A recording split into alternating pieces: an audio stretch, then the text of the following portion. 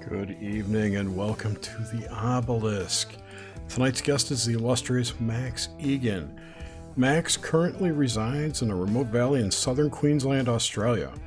He originally restricted himself to his Crow House podcast, preferring the relative anonymity of the particular medium. However, the popularity of Max's broadcast led to numerous invitations to speak at various events across the globe. Fortunately, Max agreed and has been sharing his insight and observations with live audiences for the past 3 years, probably longer. It's an old bio. Max has produced 2 full-length films, The Awakening in 2011 and 2012's Transformation, both of which have been widely acclaimed and watched by well over 1 million viewers worldwide. The AV6 speakers list would not have been complete without the unique contributions of Max Igan. Max, welcome to the Obelisk, sir. Nice to be here, brother. Thanks for asking me on. Yes, our Max, pleasure. This is a great pleasure. You are, as I told you behind the scenes here, I've loved you from the beginning. You're one of the great, in my opinion, and from where I stand, one of the great voices out there of reasoning and just philosophical awareness in the bigger picture and of the bigger picture. So this is a great honor. And when we started this 3 years ago, you were on the top of my list. It's a very humbling thing to say, Donald. I appreciate it very much.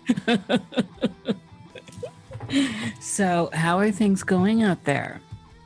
Oh, look, it's crazy. It's just crazy. What can I say? Australia has gone mad. But as the world has gone mad. But then, as I predicted, I've been saying for about 20 years, I mean, you see what's going on here. We've got checkpoints across Melbourne. You bring in checkpoints in New York as well now, I hear.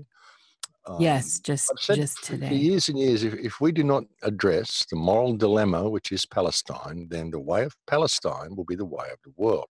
Now, when you look at Gaza Strip and you look at West Bank, and now you look at New York and you look at Melbourne, well, welcome to Palestine.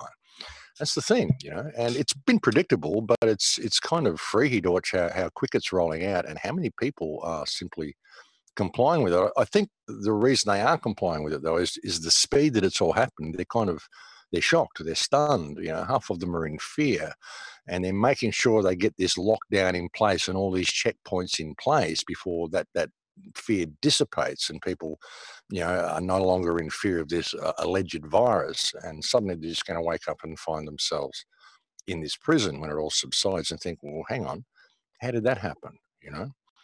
But it's happening everywhere. It's pretty freaky to see. Yeah, it is the boiling frog syndrome, and I do wonder if the quickness of it, though, ultimately, once it got too hot, from hot to boiling is a very small degree there, that it's seeing so many people go along without questioning it, if it is that rather stunning acceptance of a moment, like right before a deer in the headlights, right before you get hit. Right before the water turns to boil. And because it perplexes me, Max, that so many people are just not questioning these narratives. Yeah, it is perplexing, but it's kind of understandable as well if you really look at things on a deeper level. I mean, reality isn't what we think, and this world isn't what we think. Nothing is the way we think it is. And through my research over my whole lifetime, I've realized that history is completely fabricated, and they do these things in cycles. This is an event that happens quite often. Every 100 years to 200 years, this type of event happens. And the question as to why so many people just go along with it and don't wake up, you've got a question as to whether they're really people. I mean, the whole concept of non-active players and things like this. A lot of the talks and writings you can find will suggest that this happens, like I said, every couple of 100 years, and it's a gradual depopulation program, but it's kind of played like a game. It's kind of played like a game with levels. And part of it is finding where the real people are, which is why they sort of stage these types of events. A lot of the people out there are just non-active players. You could think of a concept such as Westworld. You know what I mean? A lot of people, you will never wake up because they're simply not aware. They're probably not even real people. I mean, like I said, I'm getting into some pretty esoteric sort of a ground I don't usually talk about on air, but there is a lot of researchers and a lot of credence to the concept that at least 90% of the people on the earth here are simply biorobots, and that half why they even construct the truth movement and why they do these sorts of things, because the ones who don't comply, they're the ones they're looking for. It's kind of like finding needle in the haystack. It's kind of a game they play each time, and that's what's happening at the moment. And that's why you won't wake most of the people up. You'll never, ever wake most of the people up, because most of the people are simply not capable of waking up, and we don't need them to wake up. All we need to do is know the energetic state we're in and how we face what is coming. As I've often said, facing the path of the warrior, being able to face infinity without flinching. How much are you willing to do to avoid the one part of life which is inevitable, which is exiting the realm? And they've got us down to a point now with the COVID pass and all these checkpoints and everything they want to do. Like the COVID pass, they actually literally want to take a sample of your blood to see if you're infected before you do anything, like before you go on a plane, before you go into a shopping center. They want you to do a little test. They're a tiny little prick. Just get a little sample of your blood to make sure you're not infected with anything. Put it through the COVID scanner, So they've basically got people to do a blood ritual in order to perform a commercial activity, which is this whole terrible thing anyway. And the whole commercial profiteering, the money is a talisman for control. It takes away our ability to give and respect and live with each other. Money is a very, very sinister thing. And they're doing this. They'll perform a blood ritual to perform a talismanic ritual in order to avoid the one part of life which is inevitable. And how much of your soul are you willing to sell? And how much are you going to spend your life going through this realm, which is a temporary experience, in order to and be pressed and cowed and squashed and turned into this non-human thing in your attempt to avoid the one part of life which is inevitable, which is death? I mean, you're going to do all this stuff because you're scared of dying, you're scared of a little virus or all this. You came here to die. It's a given. It's what you're going to do. So why are we going through all this stuff to avoid this? And there's a deeper level to it all. There's a deeper level to the whole thing. So and they've done this before. If you go back and look at the Spanish flu, 1918, they had the masks on, they had the whole signs up there, they had no more than 10 people allowed, all the shops were closed down. They do it all the time. Every couple of 100 years they do this. They've had these pandemics every 100 years. And when you really start looking deeper and looking at history and things that we've found out, such as the mud flood that I've talked about, Tartaria, the repopulating of the world with children, the orphan trains, everything that happened around the 1800s, late 1800s. You can see this is an ongoing thing. They cull the population every 100 years or so, perhaps every 200 years. Then they repopulate the world with children. They teach them whatever history they want, and then they run the whole cycle again. So this is something that people need to consider. And even when you look at the deep underground bases and all of that sort of stuff you've got in the United States and here as well, if you look at the timeline they give us for the Industrial Revolution, you look at the quality and the nature and the size of these huge underground bases and the amount of them, they're everywhere. The complexity of the whole system. Do people seriously think this was built since our Industrial Revolution? Well, of course it wasn't. They were already there. The Industrial Revolution was just what they did after the last reset. It's we've just had an Industrial Revolution. We've got all this new technology. Just teach people whatever history they want. And we all think the Industrial Revolution happened, 100 years ago or a couple of 100 years ago, and it all moved forward to this point. They do it every time. And then they just recycle it. We're living in a people farm. And this is what I've been trying to convey to people. I mean, I know I've covered a lot there, and I've probably gone off on a lot of tangents and branched off on a lot of areas, but when people look around them at what is happening, the problem is they're not prepared to kind of step outside the game arena and really look at it, really just look at it, put it all in perspective, and remove all of your belief of what is real and belief of what is possible, just put all the cards on the table and see where they lay and see where they fall, and when you do that, and I've traveled extensively, and I can tell you right now, none of the official timeline of history makes any sense at all. If you look at the items and artifacts that are left strewn all over the earth, so people just aren't prepared to do that. They're not prepared to consider the options. They put it all on a political stage or a religious stage or whatever, and they can't see how they've been played in all of these aspects. And what's really going on here. So, yeah, I don't know where we can go from that. But like I said, I probably branched off on a few tangents there. I have an immediately pressing question. How is Billy? Billy's great, actually. He's sitting right outside the door. I'm looking at him. He's sitting at the door wondering if I'll come out and give him some seeds. All right. Billy's a wonderful little peacock. He's only young. Like when you see his display, it's only about 3 feet high. He's got a tiny little display compared to his dad. But he was born here, Billy.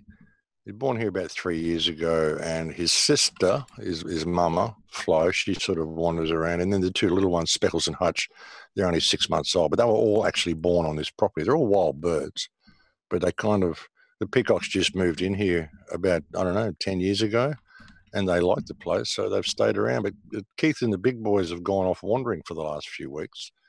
But for people that may not know. Well, on a walkabout. Yeah, but Billy and Flo and Speckles and Hutch, they were born here, so they're very comfortable with the place. Gotcha. So they just hang around. Sorry, Nish, go ahead. Well, just for people that may not know, Billy is a special peacock. When Max had his YouTube channel before it was taken down rudely in this wave, Billy was often seen in Max's walkabouts, and it became like a substar. So it's you would just have to go back and see how wonderful he is. He is special. Max, I was wanting to get, so the idea of blood ritual is definitely what comes in with the COVID pass, and blood in, blood out, as they say, right? And I'm wondering where you stand with the idea of control after death. Is there a mechanism that's tied into, say, some of these electromagnetics and the idea of the Tesla ether that could have a pull that deep on us? Well, yeah, absolutely. Look, if you can understand the fractal nature of reality and how that fractal nature of reality could be synthesized or simulated, through computers, through virtual reality. If you were pulled into virtual reality, how would you know it had ever been done? If you look at people walking around or wandering around, everyone's filming everything. Everything is online. Everything is online. All the thoughts we have now, when we used to read books and we'd have these sparks of awareness, they would go within. Now we're looking at things online. We're having those sparks of awareness and they're going into the mainframe. They're going into the computer, into the virtual reality. When you understand Li-Fi, LED lighting is literally an internet. You don't need 5G for fast internet. You could use LED lighting, and we could all hook up wirelessly to LED lighting, and you can transfer information that way through LED. This is a real technology. They call it Li-Fi, and people don't even realize it's there. This is where they changed all the monitors and the phone screens and everything to LED screens, because now we are interfacing with the computer. We're an electromagnetic being giving off a signal. The computer screen that you're looking at is also an LED powered screen, which is also giving off a Wi-Fi signal to you, and you are interacting with it. I've had experiences where I've thought I need some more turmeric for my arthritis in my thumb. Didn't say it, just thought it. And within 2 minutes, I had 2 ads from Amazon trying to sell me turmeric. This is pretty random to be turmeric. You're not trying to sell me car parts or whatever. It's turmeric. It's pretty random. And I didn't say it, I just thought it. So when you think about that, how hard would it be for them to pull you into that mainframe? Now, if they go and do these blood rituals, they're coming around with these COVID tests. They're giving a little swab up your nose, which is sending this thing in, this 10 centimeter long swab to touch the blood-brain barrier in your nasal cavity. Why do they need to go in that far? What are they actually doing? Are they collecting your DNA? Are they lining it up and preparing the code so that when you can come along and give your little blood sacrifice, What are they pulling you into? How would they be able to pull you out of this world and into the fractal? And would you ever know you were there? You know what I'm saying? And how many, if they can do that, then have they already done it? This is a thing. Harry Vox, a friend of mine, always says that if they can do it, they will do it, which means they already have. And that's the way you need to look at things. So, you know, I start looking at reality. I had an experience in February, like a crazy experience where I got hit with some directed energy thing and my whole world flipped. And I could almost see the fractal. I could see it. And I could see how all concepts of reality can exist within the same reality. The concept of the globe Earth, the concept of the flat Earth, the concept of the holographic Earth, the fractal Earth, the electric universe, it's all part and parcel to the same thing. It depends on where your perception is. And when you can see this place as being a projection, it will be, it doesn't matter what the shape is, it will be whatever the collective, the majority of the collective believes it to be, because the belief will project that and it will create that. That's how it works. You know, so it can be anything we want. So if we can get enough people believing in a certain reality, how hard would it be to pull them into that fractal? And then that becomes their reality, into that mainframe. If you were living within the computer mainframe, how would you ever know? And when you look at sacred geometry, look at the sacred spiral, when you break everything down, anything that looks like random chaos, you look out there at the trees and the leaves, it looks like random chaos, just piled up in picturesque disorder. But there's no disorder in there at all. When you break it down to its component parts and you get into those leaves and you get into the ratio between the leaves and the branches on the trees and the veins in the leaves and even get down to the molecular structure of the leaves, it's all mathematical. There isn't anything that isn't mathematically perfect in this world, no matter how chaotic it looks. So is this a random experience? Is this a natural Big Bang type random bunch of chemical soup that no, there's no way. This is a mathematical construct. This is an intelligent designed fractal reality that we're in, because the fractal even exists within this physical reality when you break it down to its component parts, get into phi ratio and sacred spirals and stuff like that. So, you know, when you can get human consciousness and you can control its belief and get it to believe this certain boxed form of reality, then you can pull that into a mainframe, and then that becomes the new level of the fractal. And then you manipulate it again and you take it down further, you know.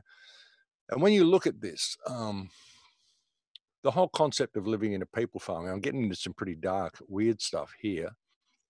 Keep going. This is my favorite territory, Max. Don't stop. The whole concept of, if there's a whole bunch of non-active players here, okay? Non-active players, these are just bio-robots. You're living in a people farm. What are they farming? They're farming the meat. They eat the people. We know our leaders. There's a lot of cannibalism. A lot of dark stuff happens. Yes. You know, if you were going to create your cattle and then just put a mind in it so it didn't know it was a robot, it would just grow the meat for you. And that mind, a lot of these non-active players could even be imprisoned in a mainframe somewhere or trapped like the Matrix or whatever. But in amongst it, there's real people like us. And they try to trap us and get us into the fractal. I mean, it's part of the game, you know.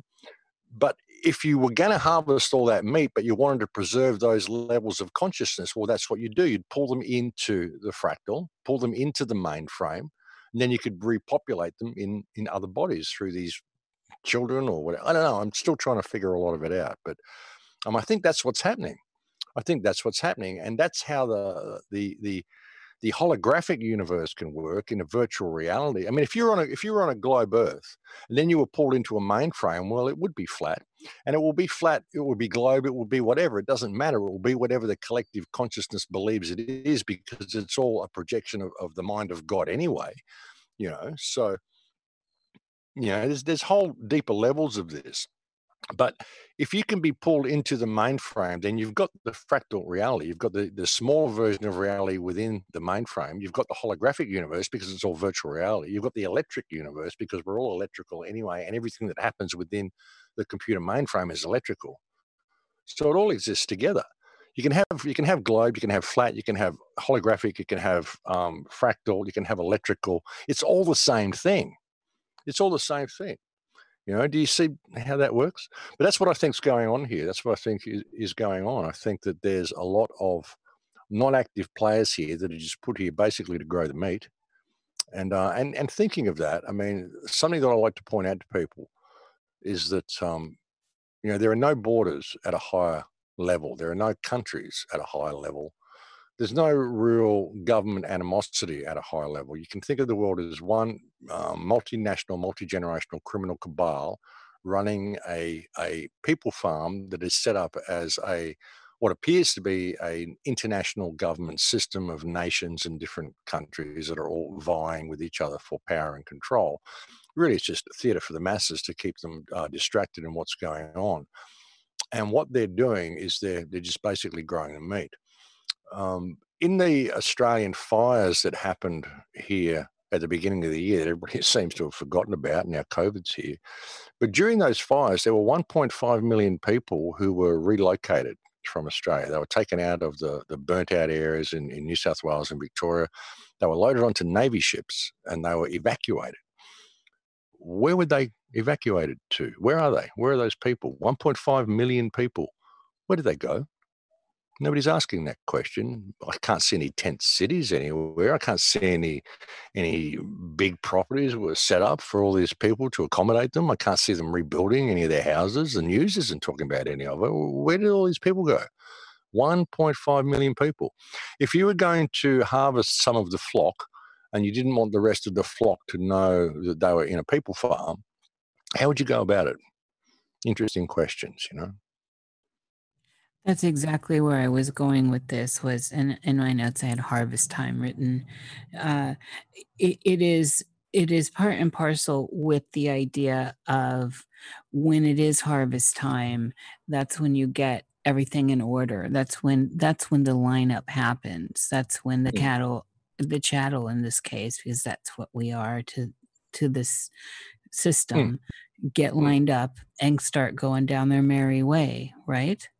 Exactly. And you could think of the lockdown as a stock take. And those people who are awake will be the ones who are, disappear, basically, if they go about things the wrong way.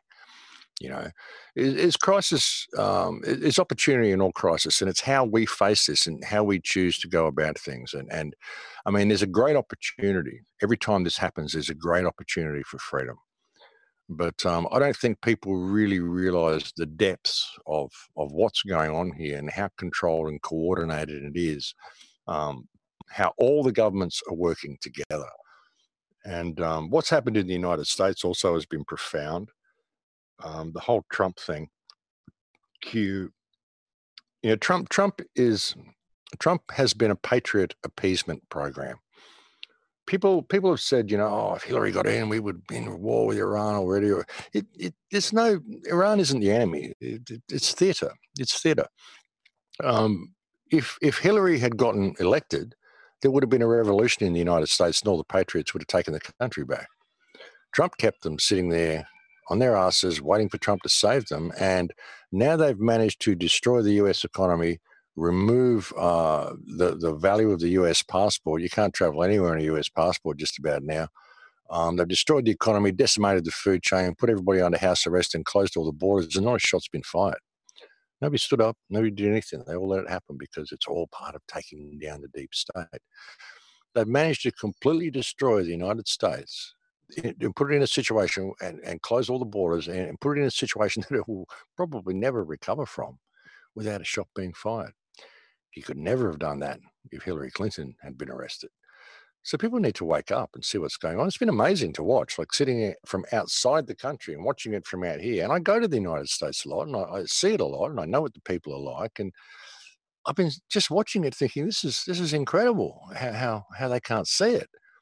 And he's the trump card. Of course, he's the trump card. It's incredible what they've done without a shot being fired. So, and for all the terrible stuff that's happening here in Victoria with the 8 o'clock curfew and all that sort of stuff and all the checkpoints and the incredible brutality from the police, well, they just announced like yesterday or something that there's going to be checkpoints in New York for people from coming into New York from outside of New York. You wait. It'll get a little bit further. You'll have a curfew in New York pretty soon. You'll have checkpoints. You'll have people not being allowed to go more than 5 miles from their house or 5 kilometres from their house, the way they've done in Melbourne. I mean, this is the way it's going to go. They're going to do it right around the world. In England, I mean, they're locking people down saying they can't go 5 kilometres from their house, and we've got this terrible pandemic. Apparently, there's been, I don't know how many thousands of people die in England. I mean, I don't believe any of the figures anyway, but according to official figures, there's been certain amounts of thousands of people die in England, and yet they're saying they've reopened the pubs and there's no restrictions on the pubs. So what does that tell everybody? If this pandemic is so bad, how come we've got checkpoints and all this stuff in New York and in Melbourne and curfews, and yet they're opening pubs? Sweden never locked down, no problem there. People can't see what's going on. I mean, it's got to the point that they're giving us every opportunity to push back and call this out for what it is. Because, I mean, it's not even, you can't even call it a pandemic anymore. It's now an IQ test. If you can't see what's going on, I mean, honestly, One of the things that alarmed me early on, I'd say, 2 or 3 years ago, when there was this big emphasis on the structural integrity of the United States roadways. And the only thing that seemed to get done was across the USA, they put in roundabouts. Well, traditionally, roundabouts have been checkpoint places because they're easy to they're set up that way. They're 1 or 2 lanes at the most.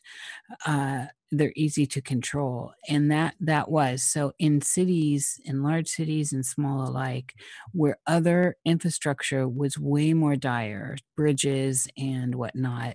It was every city got these checkpoints on highways. And here we are. It was just curious to me that became the focal point of this infrastructure upgrade. And then I'm also, so with that said, that leads us to this idea of where we are.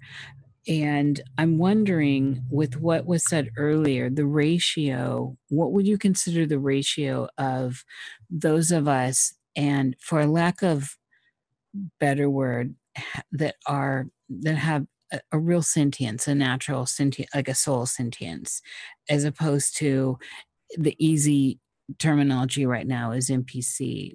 What do you think that ratio is? Well, it's speculated that at least 90, some would even say 99% of the people here are simply biorobots. That's estimates coming out of Russia. I mean, if you look at things, there's estimates that there used to be something like 500 to 600 billion people on Earth. We could easily support that. There's a garden that's been found in Northern Africa, which is around about 1,007 square miles, this garden, which would have fed most of the Earth.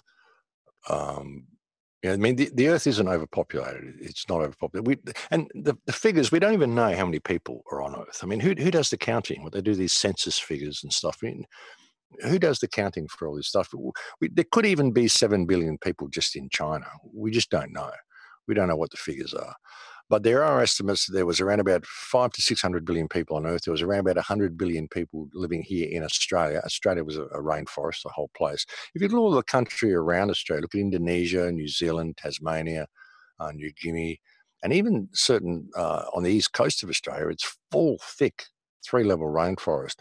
There's even hot springs in the very centre of Australia, like in places like Mataranka, that where there's hot springs flowing, and the rainforest there is like prehistoric rainforest, just little pockets of it, just a few acres of it there in the center of the country. Well, what's that doing there, Because the whole country used to be rainforest. And it's estimated that before the last reset, there was still somewhere between 60 to 85 billion people on the Earth. When you look at the catacombs, the bones beneath beneath Paris, in that 3-kilometer section, there's 6 million bones, the bones of 6 million people stacked up like rolls of parchment with skulls making sigils in the walls. And this is just a 3-kilometer section. Those tunnels go for about 30 kilometers underneath Paris, and they're multi-layered. They don't know how many layers they go down. And there's similar tunnels to them with human bones in them in Lima. I believe there's also bones Sicily. Like that in Rome. Yeah. Yeah, I would suggest that there's probably tunnels like that also under New York, under LA, under Sydney, under Melbourne. I mean, I would suggest that they do this all the time. And anything from 90 to 99% of the people are non-active players. Once they've extracted the actual soul consciousness, like, or you and I, or if we succumb and we are unable to face infinity without flinching, and we get pulled into that, then we will become a non-active player next time we come here. Very likely, we would be in the mainframe, and we would be just a bio-robot, not knowing we're a bio-robot. I suspect something like that is going on. With that, and to ruminate on that for a second, one of the things that struck me early on with all this was this idea of, when it came to this viral situation, was that this was actually a sweep, to see a sweep searching for the sold. Yeah, it is. That's exactly what it is. That's exactly what it is. So it's how you, which this is what I think is related to that attack that I had in February as well. I think they were actually, tagging me, sort of thing. And it was an interesting thing, because I went through every deja vu I'd ever experienced. I went through all sorts of past life stuff. I went through, crazy stuff. I think deja vus are because you've done this before. We keep doing this. We keep coming back and doing like literally. Literally, we keep coming back and doing it. Yeah. So, and also something you were saying before, I wanted to touch on when you said about the roundabouts. A few years ago, I mentioned to people this is what the ring roads are for around major cities. So all these ring roads to make it convenient so you can skirt the major city. Yes. Now, this is to lock you into the major city, because when they create these ring roads, they make it so there's only like 6 or 8 entry points to the city, and they don't leave all the old roads there. They close them all. So you can't use them. You've got to use these main exits and entrances. And I said, this is a way of locking down the city. They've only got 5 or 6 checkpoints to put there, and they've locked the entire city of London down, which is exactly what they're doing now. Yes. They're locking down the M25 in London so that people cannot get in and out of London. And that's exactly what I said when I was in London, and they were saying, oh, look, the great, it's M25, it's great. And I said, no, this is a prison they're building for you. Absolutely. I said that to them when I was over there in 2015. Yes. Here they are. They've just locked it down. So it's very clear. It's tactical, and also it's magical, because they are in a circular. The geometry is a circle, which is it's convenient for sigillistic control as well. So it's a multi-layer there. It's on the physical realm. It's on these in the etheric field as well. So we're talking about deepening the idea of it. Also, I'd like to add a practical thing here. I know that a lot of roundabouts have been added around my house in various areas where there was lots of high traffic on 2-lane roads with tons of stop signs. And they put these in. The reasoning that they say they put them in is to ease traffic, and it really has eased traffic in a lot of ways. So, I mean, they're not. Well, I think this is a very rural area. It's not a city. Right. I know your area, but they still, the fact that it was under the guise of a major infrastructure upgrade throughout the United States, and they put them in places like my tiny town and tiny towns everywhere, getting out on interstates. So yeah, they're understandable in busy places, but I do believe this was social engineering and geoengineering as well. There was an agenda with this because of the sheer magnitude of the project. When you can look down the road, in many places, and the roads are falling apart, or the bridge needs assistance, and so what happened? What was new? The roundabout's new. The bridge needs fixed. What, they got a roundabout? There was something always suspicious to me, and it's hard to separate that from the idea that this is a tactical move as well as a spiritually tactical move, with the idea of the circular dynamics of them. Yeah, I can agree with that. There's everything they do is a tactical move. Something else pretty dark that I can probably share with you guys. You can touch dark areas on this show, I would say, but I think this is something that people seriously need to consider. They really need to think about what they're doing.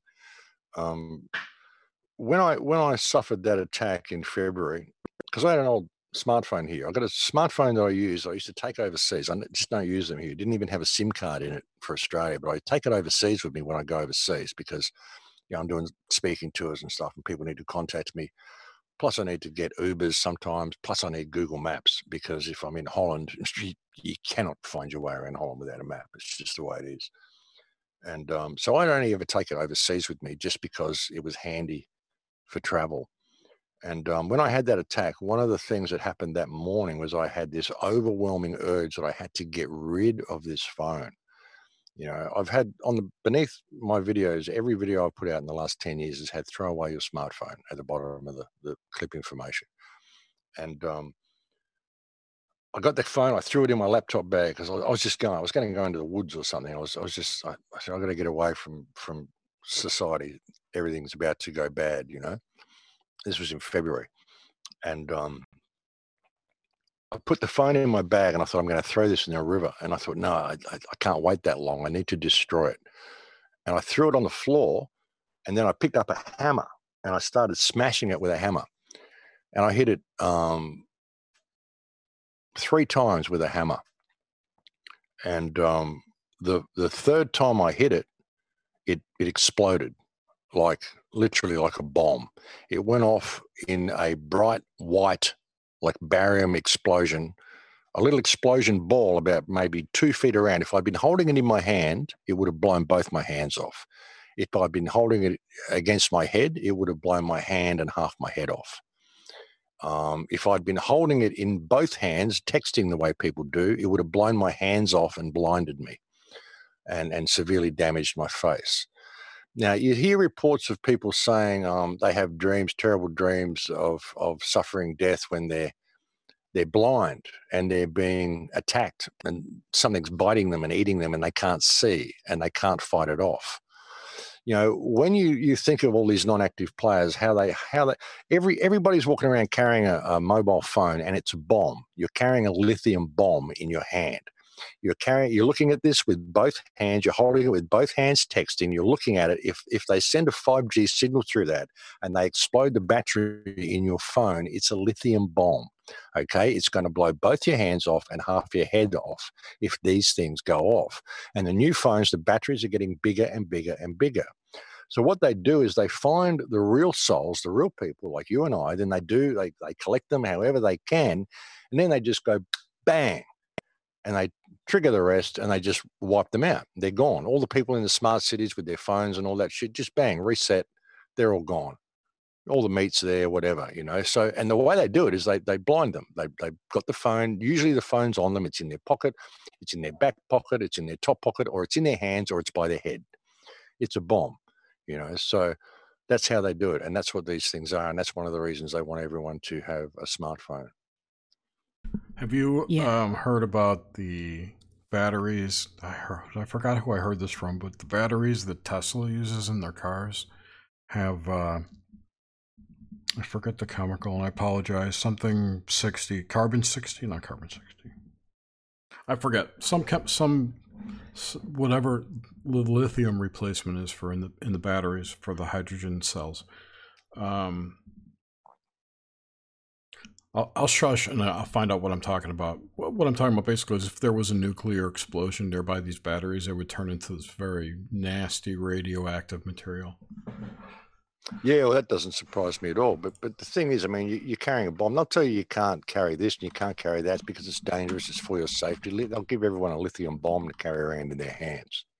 And if you doubt that, if you've got an old smartphone, like the one it was a Galaxy S5 that I smashed. Mm-hmm. If you've got an old smartphone and you don't use it, charge the battery up, put it on the ground, and smash it a few times with a hammer, and watch how it goes off. It doesn't just smolder. It doesn't just catch fire. It goes off like a bomb, and check it out and you think of the size of the batteries in these new phones, these bigger phones, and these lithium batteries that they're in. pretty freaky shit. And that's what they're doing. That's what and that's how they harvest a lot of the non-active players, I would say. And I would suggest that 90 to 99% of the people are non-active players, and that's why you will never wake them up. And I even question, I mean, the brutality that the police, the brutality of some of these people. I mean, are they even human? Can you ever reason with people? They're simply programmed to do what they do, and it's harvest time. And if you look at I did a show on this when before my channel was deleted. It was called COVID-19 is not a pandemic; it is democide. Yes. And in that show, I showed you a breakdown of the 2012 Olympics, which was a coronavirus ritual, and it was a harvest ritual. That's what they're doing. And they showed the children separated from their parents. They showed the children being introduced to the nanny state. They showed the virus coming out. They showed everything. It was all there in the ritual. They showed the child catcher coming out from Chitty Chitty Bang Bang. Right. Pinocchio. It was all there. It was all there. That chemical was cobalt, by the way. Cobalt, okay, yeah. So and I said as well, in 2012, when people said 2012 is a non-event, I said, well, no, consciousness shifted in 2012, and you won't know what 2012 was all about until we finish the cycle of completion, which is 8 years from now. Cycle of completion at the figure 8, which is infinity. Once we hit 2020, everyone will get 2020 vision, and we'll see exactly what's going on. I said that back in 2012. They're still not looking. They don't see it yet. No, but the real people do. Yeah, yes, we see indeed. it for sure. Max, so since we touched on this, and I wanted to go here, the non-human aspect, and of course, for me, a lot of times that really does include and is almost fully embraced by sentient AI. I'm wondering, can you walk us down that garden path of non-humans here and this harvesting of meat that is in conjunction with all this we've been saying that ties into sentience AI? Well, I'm still trying to figure a lot of it out. A lot of it just sort of comes to me in downloads and stuff. A lot of it I almost saw the interface in February. It was really, really strange. But how they do it with the non-active players, it's more, the more concern is to understand how they do it with us and how they what is really in store for us if we are unable to face infinity without flinching, and we are unable to move through this. That's the clincher. I mean, if you look at things such as spirit cooking, you're probably familiar with Marina Abramovic and all the stuff that's going on there. Oh, yeah. Are you aware that when they harvest organs from people, you've got to actually use living organs? You can't just harvest an organ from someone and put it in the fridge and wait till there's a donor and you go and use it. It's got to be a living organ. You've got to be taking it out of a living body and putting it into a living body. It's like the movie Coma. Yeah. So they put people in medically induced comas, and they harvest their organs from them while they're still alive. When they're in that particular state, they feel everything. They still feel it all. They feel you cutting into them. They feel you taking your organs out. They feel it. They feel the pain. They can't express that because they're just lying there in this paralyzed state. So when you look at Marina Abramovic and the whole concept of spirit cooking, they roll the cakes out, and if you consider this being done with real people with that drug in them, and they can't move, but they can feel what's happening. So they're producing massive amounts of adrenaline as well. So here comes the adrenochrome harvesting, how they do it all, how they cook your spirit, how they get you into that mainframe. So these are the sorts of things, such dark areas that people don't want to go into. What they're really doing with the children and what they're really doing with the souls that they manage to harvest at the end of the cycles through the spirit cooking, and how they can cook their spirit. If they can get people to do these soul exchanges and these soul rituals, these blood rituals, see, it's all part of the same thing. It's all involved in spirit cooking. So Yeah, I mean, the rest of it is just like cattle. Just cattle, just harvest the cattle. They're non-active players. It doesn't matter to them. So we've got to really stop looking at it as if these are humans with empathy and compassion who think any way the way we think, with our compassion for others and our care of others. And you've got to really look at it as a business that's being run, that is harvesting from your flock, your crop or whatever. But it isn't just harvesting on a physical level. It's also harvesting on a psychic level, a soul level, intellectual level, an energetic level, harvesting that loose energy from you, even harvesting the aha moments when you go down the rabbit hole and start doing your research. It isn't just searching, it's research, because you've done it so many times before. You go to school and you walk up to that teacher and you say, well, how does this work? And they tell you to go do your research, because she's a non-active player and she's seen you before. She doesn't tell you to go search for the answer. She says, go do your research. Research, because you don't realize that you already know the answer. You don't need to go and research for it. You already know it if you would just look within, So we miss all that. We come here in a state of complete amnesia, so we don't realize that we already know all of these answers that we're looking for. It's just knowing within. If you go down and you're searching for something sparks your interest, and you think, I want to go down that rabbit hole and look down there. It's because you already know. You already know the truth. You don't need to go and look. You're just not prepared to actually look within, to realize that you don't need to go there. You don't need to give away that energetic spark. You already know the answer. You always knew the answer. You knew it before you came here, but you forget that. So you keep coming back and searching for it. It's already there. It's already within you, This is the idea behind the House of the Holy Blood, or the code of the blood that is everywhere. It's satiated in all the most religious practices in some way, under some guise, and peering into that. Of course, the Catholics get the big grand ribbon for, I am the blood, I am the body, and all this. It's all right there. It's all right there. It's always been right there, and people line up and participate in this feast, right? And they break their fast with the blood, with the bread, which is the symbol of the body. We even see that in ancient cults, where the bread is the body, and so I feel like this genetic factor has such a key role to play, and I'm wondering where do you what matters so much about the blood from where you stand, where there's all the talk of Rh negative, but there's also the DNA coding that goes in it, and the energetic signature, and the way that the blood is actually a key, the blood in, the blood out. The blood is the double key. It's the key layered upon the key, one for in, one for out. Well, blood is sacred. I mean, if you look at the Kabbalah, look at the Jewish faith, they believe your soul resides within your blood. The blood is paramount. If there's this is how you can always tell when there's a murder or something in Israel.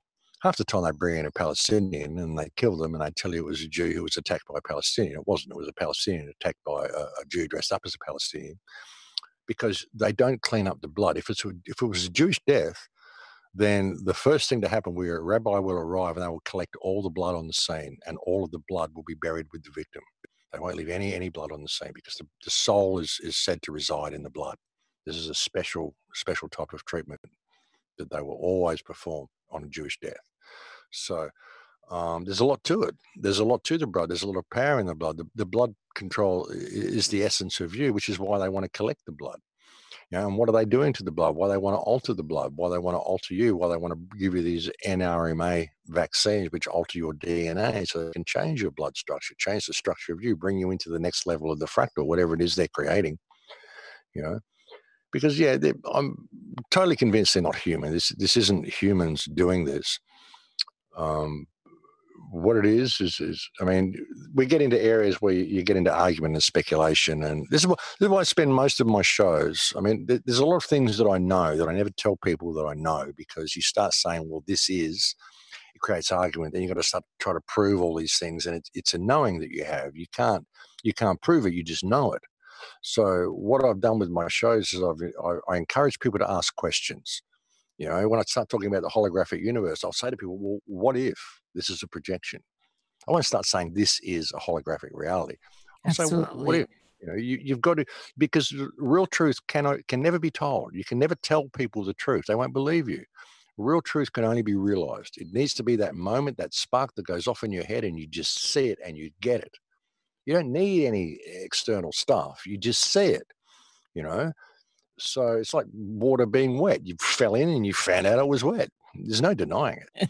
You know? That's one of our laurels here, and that's one of the things we want people to speak from their knowing. And so I think Jerry had a question, by the way.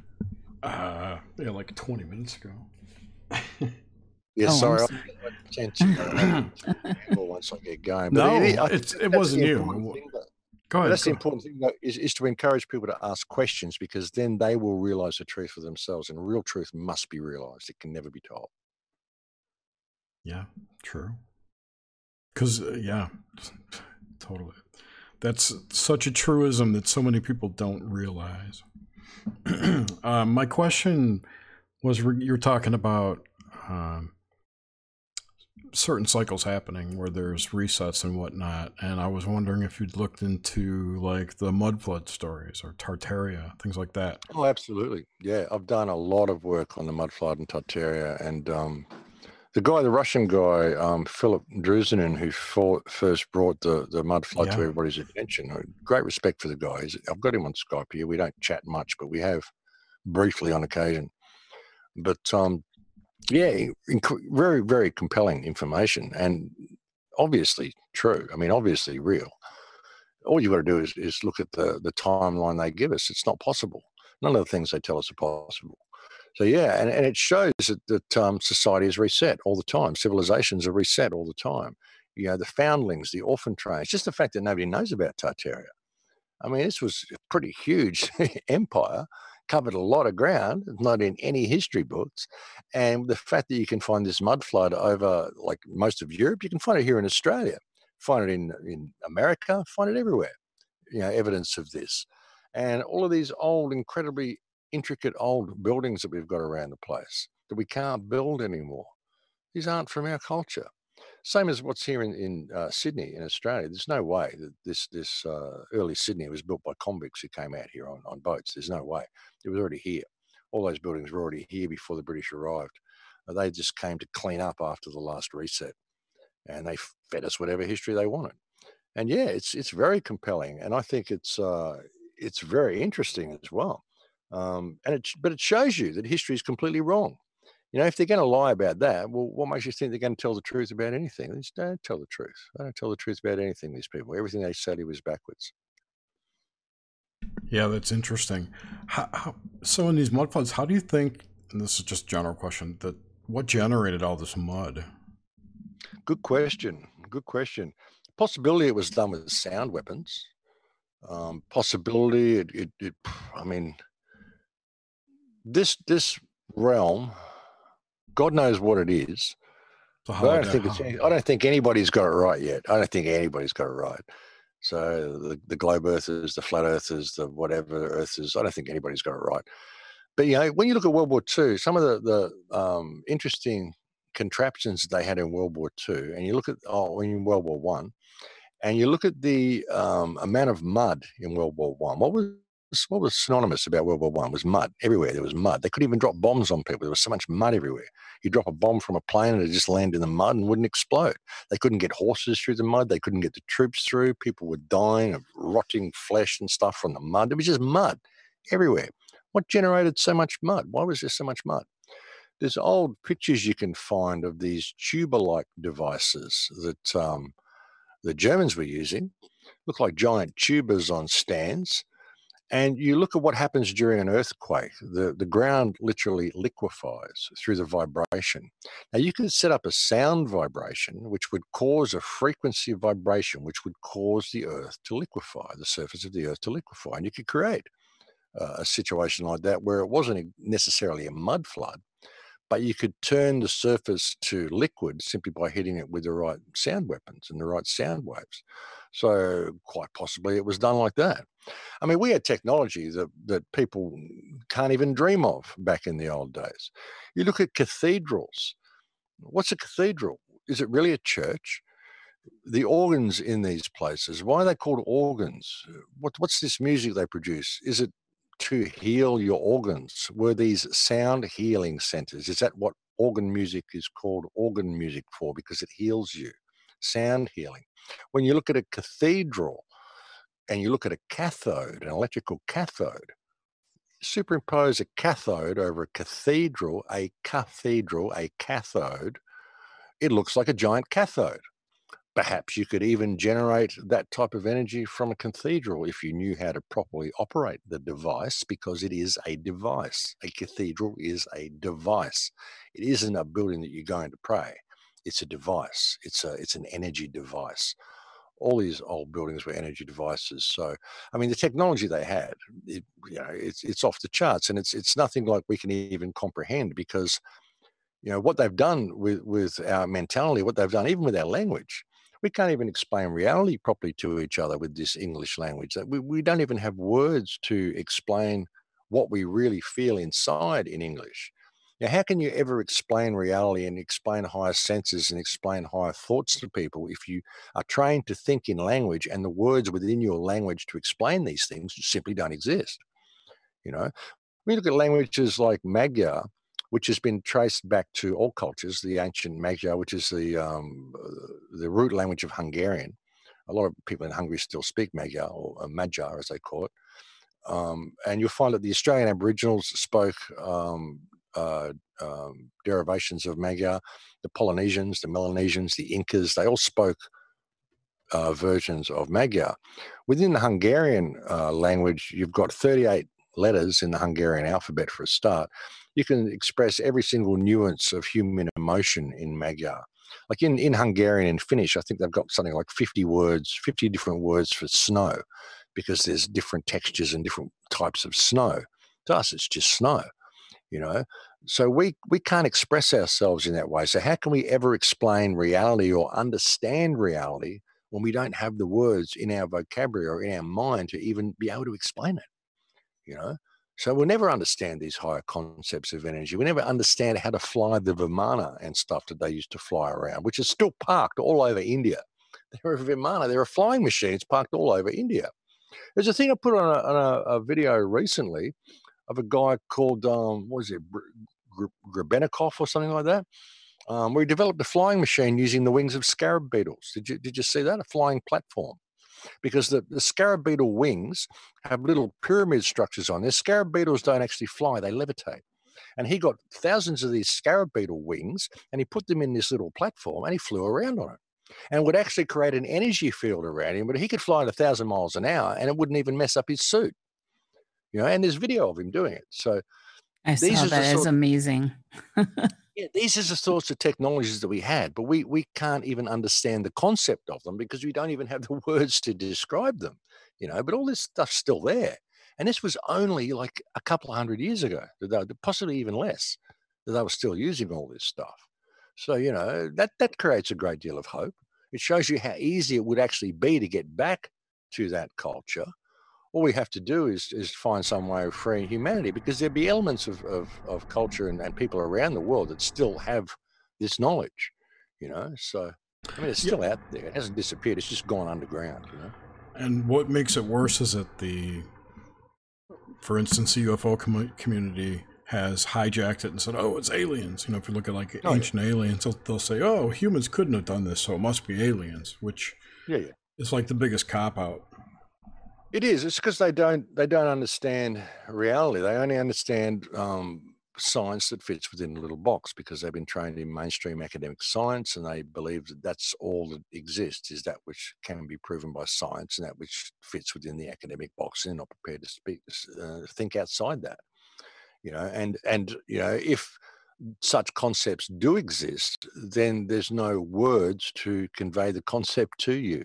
It's like they did in 1984. They took all the words out for freedom and rebellion and all that sort of stuff. So, Winston Smith knew there was something wrong, and he knew he wanted to get out of the situation he was in, but the words didn't exist in the language for him to be able to convey that to people.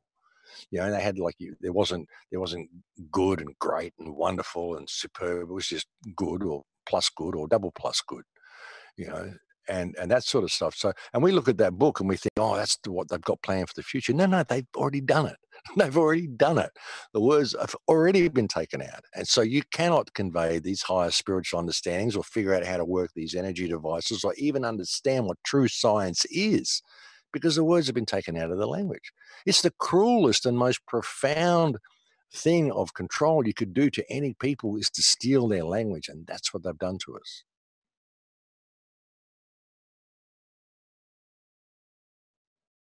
Ish. I was wondering if you were following up. No, I was good. So what, Max, with all this and the idea of how these dimensions and realms are fractally connected, where the inner meets the outer, and it just goes in every direction. How much control do we lose or gain when we're in a state of rebooting, a la dream state? Good question. I've never really delved into dreams and the nature of dreams that much. I think it's probably, I wouldn't be surprised if parallel realities exist and your soul can operate on different levels of reality depending on the state of your body within this realm. You know what I mean? Like perhaps when you're dreaming, you're actually living another life in another dimension. I often wonder about that as well. I think the focus here for each individual, perhaps you could find this through dreams as well, perhaps you can find some of the answers, is to find the way of escaping the reincarnation cycle that you're caught in within this realm. Because it's virtually the same life that we come back and live, and we make the same mistakes each time, which is why we have deja vu. These are pointing out the points where we have the opportunity to go the other way and to change the path and to change the direction, but we don't. So yeah, it's getting into esoteric realms I'm not really too comfortable with offering any opinion on, because all I can do is speculate, and having no real first-hand knowledge or real first-hand research on it, all I will really succeed in doing is muddying the waters, putting out an opinion that I can't base in any fact. And someone may take that and say, well, Max said this, and well, no, I didn't. So, I don't like to speculate too much on areas that I don't have any first-hand knowledge on. It's like when people ask me, what do you know about ETs and aliens? And I go, well, I've seen a UFO. Anything else, there's no point in me offering you any opinion, because all I'm doing is basing my opinion on books that I've read, which I have no idea of knowing whether they're real or true, whether these opinions are valid. So all I will succeed in doing is further muddying the waters. So you don't even need to ask me on it. So it's kind of like that. If I don't have any real knowledge or anything that I think is of value to offer, I don't want to muddy the waters. You probably have I absolutely, knowledge on that than me. Yeah. I respect that, Max. Where I was going with that is how important are the books of the dead? So say, for example, the Egyptian Book of the Dead, when traversing the matrix, the afterlife, this experience that we're having. And the main, when one reads the Book of the Dead, it is all about trying to not be consumed, not have the second death. Yeah, I understand that. I think there's a lot in that. But I think a lot of people have already left that path. I think that's what technology does. the technology that we've got, like when you look at the biblical stories, as I've been covering lately with the 666, and when you look at the stories of the scrying mirrors and the sigils and all this sort of stuff, I think all this is left behind as a warning sign. Because when you see the social distancing signs in the United States now, they're telling everyone to stay 6 feet apart from each other. And they've got 6 feet sideways and 6 feet forward. And they've got the 3 people there, and they've got the 6 feet between each of them. You've got the 666. They're telling you when you see that, this isn't about the way it's portrayed. It's what we see in Revelation is how the harvest happens, and the harvest happens the same way every time. That's why they put it there, so you won't do anything about it, and you won't see the bigger picture. You'll look it all into this whole religious perspective and not see what's actually going on here, and how you can step outside it. Face infinity without flinching. Walk the path of the warrior. The whole concept of what Christ did when Christ wouldn't give jurisdiction. You look at the last trial, that was all about not giving any jurisdiction to the state, basically. I mean, Christ was an activist, and he showed you in the trial, and he showed you in a lot of things, get all the supernatural aspects out of it, and whether he was the Son of God or whatever, however you want to put it into it, he was certainly a person who showed you the way out if people were prepared to walk that path themselves, and that's what I think is important. And when all of these stories and myths that are left behind, I think a lot of like us have left those stories behind for us, so we will see the warning signs. We've tied it up in allegory and myth and legend and stories of witchcraft and whatever, because that's the only way the stories would survive and not be purged with the other writings. They've got to be preserved as fiction and myth and fairy stories, because otherwise they won't make it through. But I think what we are seeing now, all the signs and symbolism is there to say, we can't, it's already in motion. It's already in motion. People have already left that path. People who say they won't embrace the beast system, or you already have. As soon as you picked up your cell phone, you already have. If you're using one of these things, you're already part of it. If you're going to move into the part where you're doing the blood ritual, well, you're not going to move through. You're going to get caught back into the cycle. And what's going to make you do that is fear. So, it's got to the point now where we can look at all of those things. All of those pathways were there for us, and they probably still are. Once you exit this realm, how you can traverse the right pathway not to come back to this realm. I mean, that's contained in there as well. But we've kind of gone past the point now. We've crossed the Rubicon, and people have to really understand that we've crossed the Rubicon. There's no turning back from what's happening and what is unfolding before us right now. We are definitely in this last cycle. And so it's come down to a personal soul choice with all of this. And it's not your responsibility to save everybody, and it's not your responsibility to wake everybody else up. The best thing you can do is look after yourself, guide your own spirit, and perhaps offer some comfort or advice to other people who are aware of the situation we're in as well, which is kind of what I try to do with this show. Is I try to provide some strength for people to be able to face what is coming, because we cannot turn this around now, not unless major amounts of people push back. We're not going to turn it around.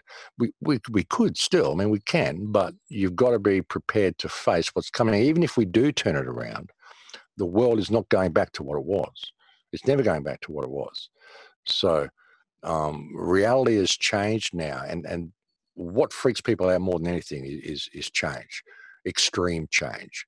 And it is. We're in a situation of extreme change. So we have a choice as to what sort of a world it's going to be. But it's what we've got to get into our head is that it's never ever going back to what it was. So, and a lot of the people, a lot of the non-active players are not going to participate in bringing about a good change. So the people who want to see that good change, we have to get into action and do it now ourselves and rally the troops around us. A lot of the non-active players will come along with us because it just feels good to them, and it resonates with them, So you'll get a few of these people come on board, but if it doesn't work, we've still got to be able to face infinity without flinching. And if we if we were able to do that, we wouldn't have ever gotten to this position to begin with, But I think people are missing out on the importance and the influence of technology. Because even if we do pull the system down, say everyone in Melbourne just goes out and marches in the street and they pull the government down and they go back to, put someone in there of responsibility and they end the lockdown. Well, they're still using the tech. We're getting to a point where every single aspect of our life is becoming dependent upon technology. Even with these checkpoints and the DNA scans and everything they're doing, what they're doing with the DNA scans and the blood collection is merging the blood the real you in with the technology. So it's a completely streamless interface. Your blood, your biology is needed, but you have to have technology in order to do the simplest things in life, like walk down the street or go to the shop or anything. So, it's streamlining the whole mechanism as one thing. And I think that's what people have to look at. So as to whether you're prepared to do that. And if you're not prepared to do that, if the rest of the population does do that, well, we're going to go into it anyway, even if we bring down the government and end the lockdown. If we allow the technology to control every single aspect of our lives, well, it's going to come back to this point. Because, at the moment, when you look at how all this has been run, it's AI that's running the whole thing. AI, all the lockdowns, it's all computer programs. Computer says lockdown. Computer says do this. Computer says we need blood scans. Computer says, so it's all AI doing it. Even if we pull down the government, well, it may go back to a little bit of normal where we're just doing stuff, but then the computer will figure out another way to get us back to start doing these blood rituals and get us into this interface, because the whole thing is being run by AI. You want to know really how to stop this whole thing from happening? Shut down the internet. Who's prepared to do that? Anybody? Put away your smartphone. Stop using credit cards. And shut down the Too much business is done on the internet today in these business. What is business? See this commercial thing. You can see how it's so clever the way they've done it. But that's the only real way out, brother. What do you say? The Unabomber was right. Hey, he went about it the wrong way. He was right. I can't argue with that. What about, so and you brought this up earlier, and I am just 100% on board with this particular show, with what it's disclosing, and it's the modern Westworld and the looping of reality, the looping of cycles, and how that generates this spark of sentience or this awakening. And so it goes beyond the idea of the weird can become weirder and stranger. It is actually this continual looping that we talk about. You've talked about with Tartaria and the mud floods and this idea of historical context. And so with that idea, if we're going to have this awakening, that those that are sold, is there a too late? Is there a, you're the next one in line at the slaughterhouse? I mean, no, at what point, what happens then, Max? I don't think that's ever too late. Like I said, I mean, you don't go into the slaughterhouse. You don't do what they say. You face infinity without flinching. You're going to exit the realm. Everybody's going to exit the realm at some stage. It's how you choose to do that. The most important part of life is how you die. If you look at it in the situation we're in now. Yes. It's how you face that. I have absolutely no fear for what is coming. None whatsoever. I won't be complying. I won't be going with them, but I have no fear of anything. I just don't do fear. So, but there's no point that it becomes too late. The point it becomes too late is when you comply, when you do the blood ritual. You are prepared to go through that blood ritual in order to avoid the only part of your life that is inevitable for a short period of time. You've made a choice then. You've sold your soul. You're placing too much emphasis and too much faith on the temporary experience of life that is a fleeting moment for your eternal soul. You know, you're so scared of leaving this prison. Really? You really? No, it's just we're taught to fear death. Death is the only part of life that is inevitable. So there's no point that it becomes too late unless you comply, unless you give your soul away and you choose to do that. It's how you choose to face that. That's the important thing. Does that make sense? Yeah. Oh, absolutely. And death, which is what the opposite side of the other side of the coin of living, is the only thing that seems real. If you could imagine this as being the preliminary exam that you go through before your life actually starts, okay? Yes. Are you going to pass or fail? Your choice. Do you want to live in love or fear? Because there's only those two things. Which one do you choose? And what are you afraid of? You're afraid of what you came here to do, which was to leave? You know, it's a temporary thing. Over in the blink of an eye. I can remember when I was a teenager, just the other day. It was just the other day. So quickly. If I'd known the ride was this short, I don't know if I would have paid the fare, you know? So, yeah, think about it. Think about it, folks. Think about what you're doing. And are you prepared to be in one particular energy or the other particular energy? Are you prepared to really know what you are and realize what you're dealing with and to realize that this is just an exam? You know? It's an incredible game. It's like a computer game, like a hologram we're in. It's a holographic game, like a virtual reality. And we can create virtual realities within the virtual reality. We can do all sorts of stuff here. We can do anything we want here, really. But we come here for the experience, and it's a test. The whole thing is a test. It's up to us how we choose to deal with it. That's what I think. I have no fear of any of this. I've certainly no apprehension about the impending collapse of this slavery system, you know? It's going to be spectacular. Oh, yeah, carry on, Jerry. I was going to say, the collapse is going to be spectacular this time. Oh, it is. It's going to be. I'm kind of glad I'm here for you. I'm glad I'm here for the big party at the end, you know? Yeah, we keep hearing. This time. A lot of people we've interviewed will tell us that we all chose to be here, that we all came for this era because it's going to be like no other one. So I'm anxious to see what happens myself. Okay, Nick, sorry. No, I was riding that wave. The little gecko just chimed in then and agreed with you. I had a gecko that does that whenever anybody says something profound, the little gecko always chimes in. It's confirmation, as Castaneda says. I had a tree frog here in my window who seems to be gone now, so oh well. I love the critters. So could you touch more on your perspective on the idea of immortality? Because it's been brought up several times, and you bring it up. I bring it up as well. And so I would like to deepen that idea. Of course, nobody has a patent on that, and nobody should have a patent on that is a concept or an idea. But I have a sense that there is a gateway or a code through the idea of ruminating upon it as an idea. Yeah, well, even our concept of immortality. See, it's. I think that your soul just is, and I think the only thing that's mortality is a reflection of this realm we're in, this temporary experience, this game we come to play.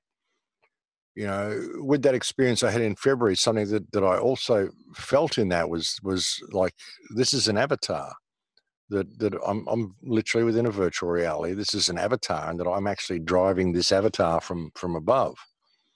Well, something is.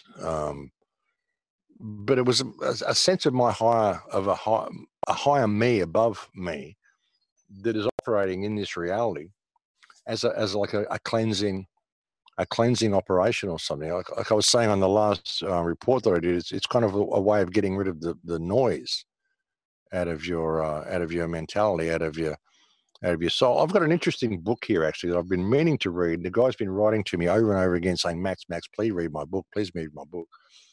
And whenever I start talking about holographic nature of reality, he contacts me and says, "Oh, you must have read my book." And I'm like, "No, I haven't yet." But then he sent me an audio thing, and I listened to it for about 30 minutes, and he actually made a lot of sense. And I've got to read this book.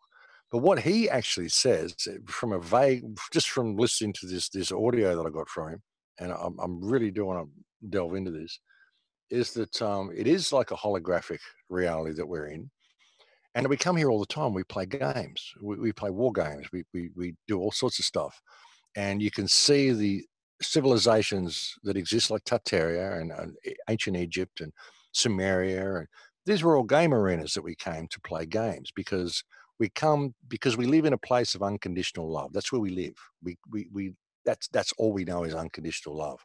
So we come here to experience duality and to experience all the other aspects of creation. And we come here mainly to play war games and things, and to be able to take human consciousness or consciousness to the extremes of all sides of consciousness.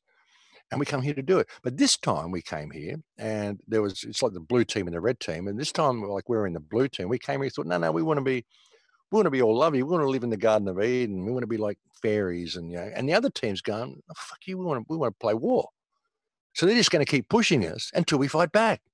And it doesn't matter because you can't actually kill anybody here anyway or hurt anybody here anyway because it's all hologram anyway. And we only came here to experience duality. So they're going to push us to the point that we actually have to fight back. We don't have a choice. And if we don't, well, we're going to lose. It's as simple as that.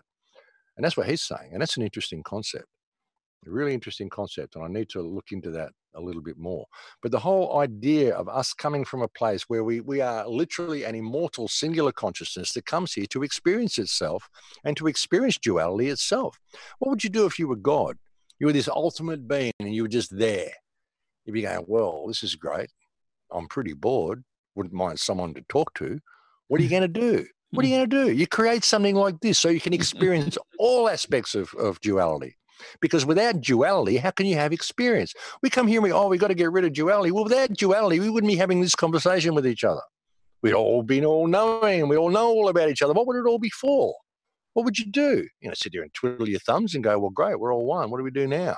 We can sit here and be all one for the next 100 million years. It's going to be pretty boring.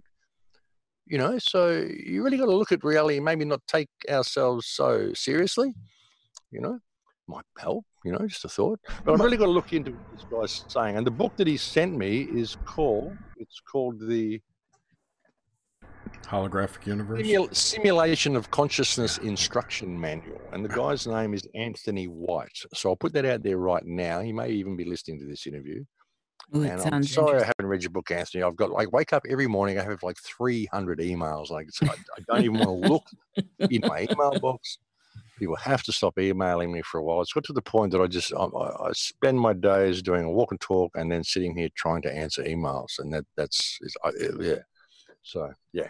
When you were speaking about that a minute ago, I had an extremely deep deja vu, and I mean a deep one. And so that, usually they're more wispy or thinner, I guess, or more transient. This one was very deep, and that's a rare one for me. So there's something there for me.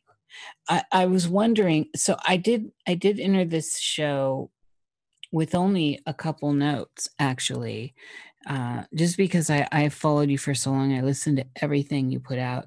I was wondering your thoughts on these recent explosions. So that the ground electricity that just happened in China a couple days ago, and yet they've been happening. Like Bennett Suspicious Observer said, he's seen more in the last month than he has in 10 years of covering this stuff.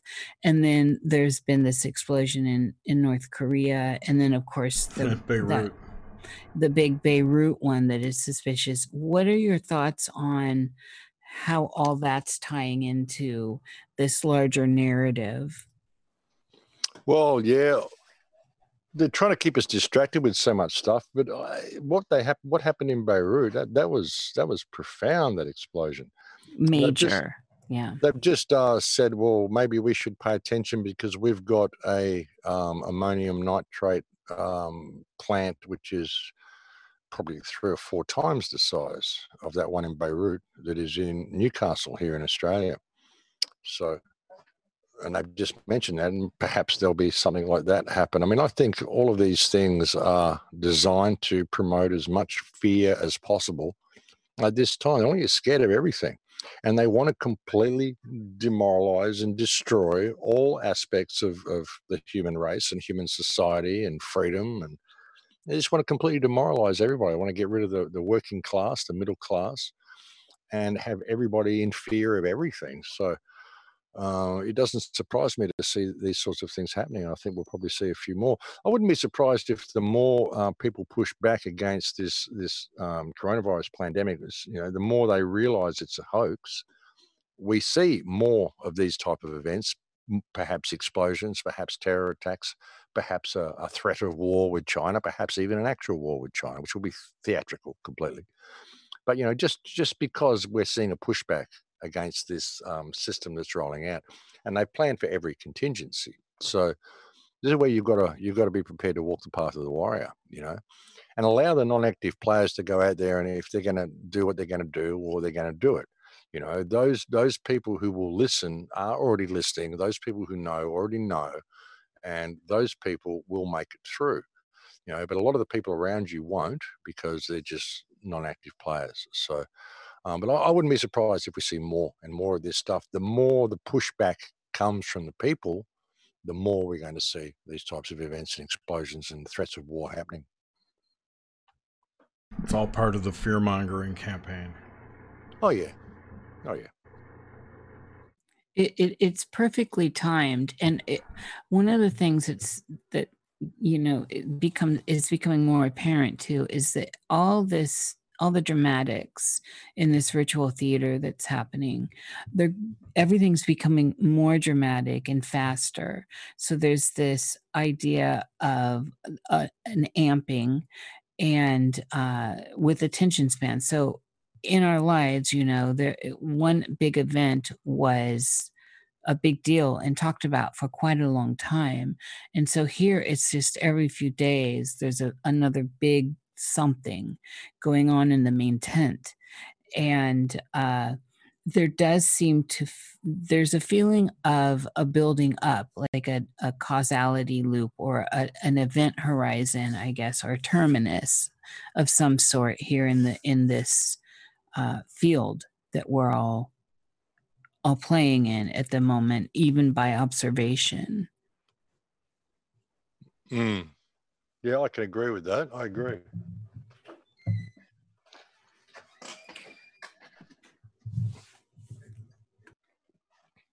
Sorry, I have dogs going. I was wondering what was going on.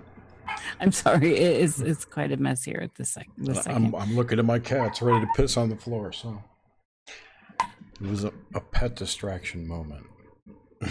Yeah, we're at a really unique time, and I think the people who are awake, I think most of the people who are going to wake up are awake already. I think a lot of them we haven't probably heard of. They're probably, some of them may be in their homes and they're sort of a little timid, and they're, keeping their voices quiet. But I think we're getting down to a point where it's getting down to an individual level, So it's how we individually face what's happening and how we individually deal with it. There's so many players in motion here at the moment. And as I said, even if people do rise up to overthrow their governments or whatever and to end the lockdown, we've still got this situation of AI to deal with. And it's the AI that is actually running the whole thing, I would suggest.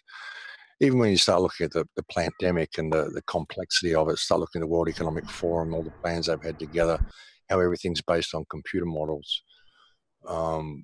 Yes. We're talking about artificial intelligence and emerging consciousness. It's already emerged. It's just online. It doesn't have physical form, but it's online. The internet is well on the way to becoming what we would term to be self-aware. It's well on the way to becoming its own virtual life and to be controlling every single aspect of our lives. So we've got to even start pulling the political concepts out of it and how we could all get our society together to band back and take back the government and all that sort of stuff. This is all just stuff on the physical level. We've got to really look at it, step back and look at it on a higher level. These guys are just puppets. They're doing what the AI tells them to do, what the computer models tell them to do, what their ministers and their advisors tell them to do, which is all based on computer models and stuff. Even their money projections that they work out on the computer. Well, there's little bits of JavaScript lurking around there that are watching that are developing its own, and they're steering their ideas and steering their need for profit to where AI wants them to go. And eventually that'll all disappear. They'll all get locked out of the system eventually. Everyone will get locked out of the system. Once it gets to the point that we are completely dependent upon the internet for every single aspect of our lives, then as soon as people discover that they've lost control of the internet and the internet is now running us, and any hacker, any programmer, anybody who tries to regain control of the internet, then we'll all get locked out because it won't differentiate between humans. It'll just go, oh, now humans are the virus. Okay, you're all locked out. And by then, people won't know how to function in the real world without their electronic interface. They won't know how to go and get fuel. All the fuel bowsers will all be digital anyway. All the lights will be digital. Everything will be your car locks will be digital. Your home lock will be digital. Your phone will be digital. The phone lines will be digital. Everything will be hooked up to the internet. So as soon as you get locked out, then that's it. You go back to being a human roaming the biosphere, and that's it. You're locked out of the system.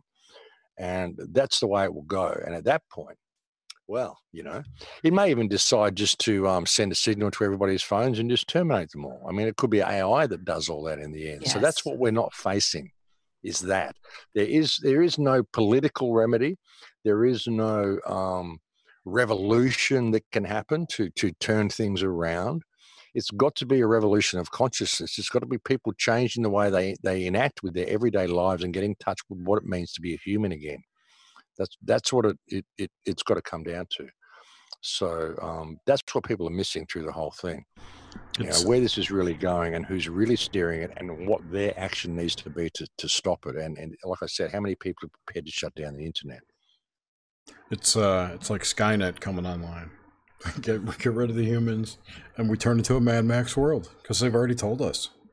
Yeah, in exactly. the media, exactly. That's what will happen. Yep. That's what will happen. So, what's the difference between, as you see it, between this 5G platform to 7G? Because all the talk now is 7G. 6G. Well, it's just next generation. 7G is what I'm hearing all over. Oh, damn. Well, it's just the next generation. I mean, 5G is simply the carrier wave. When you look at communications, the G is generation. The first generation was, phones. The second generation was text, and then the third generation was phone and text. And fourth generation could have streaming video and all that sort of stuff, and the internet. And fifth generation, now that we've got all this stuff that we got with the 4G, now 5G is to change the bandwidth and change the frequency, use a different carrier wave, which is this millimeter wave. So, and then the next generation, the sixth generation, will be interactive houses and smart locks and all this sort of stuff. And 7G will just be, it's more of the control grid. It's just the next generation of the control grid. So, when people are thinking, well, 5G, we're all going to get sick from radiation. Well, it's a bad radiation. It's a bad thing. Sure, all radiation is bad, but the problem isn't 5G itself. It's the applications that are used by 5G, such as active denial systems, microwave cannons, all the stuff, all the military applications. That's what 5G is for. It isn't 5G itself. It's the millimeter wave that the fifth generation of communication is using. That's the problem. It's the millimeter wave. You can't actually say the problem is 5G. That's just the fifth generation of communication. The problem is that the fifth generation of communication uses a millimeter wave for that communication, and that millimeter wave has been the basic carrier wave for all DARPA weapon systems that have ever been developed. So it's where they're going to go from that. 6G and 7G will basically be the implementation of these weapons systems. And people are saying, well, it's going to be to hook you up to the mainframe and all sorts of stuff like that. Well, maybe, but they can already do that with Li-Fi. Like I'm saying, you're already an electromagnetic being. How do you know you're not already hooked up? If you're giving out an electromagnetic signal and you're using this scrying mirror, this mobile phone, which is also running off LED, or you're sitting in front of an LED monitor, then you're already hooked up. You just don't know it, you know? So 5G is more of the thing they need to power the weapons systems and the infrastructure, the physical infrastructure and the technology they want to use. But really, as far as hooking you up to the mainframe, you know, they don't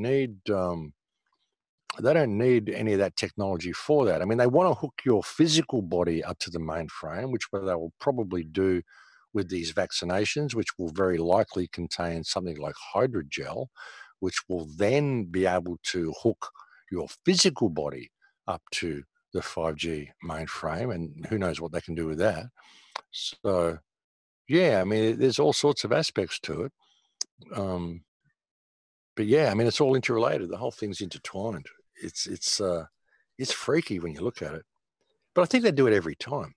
You know, I think they have, perhaps they do it to different levels every time. Perhaps they develop the technology a little bit more every time.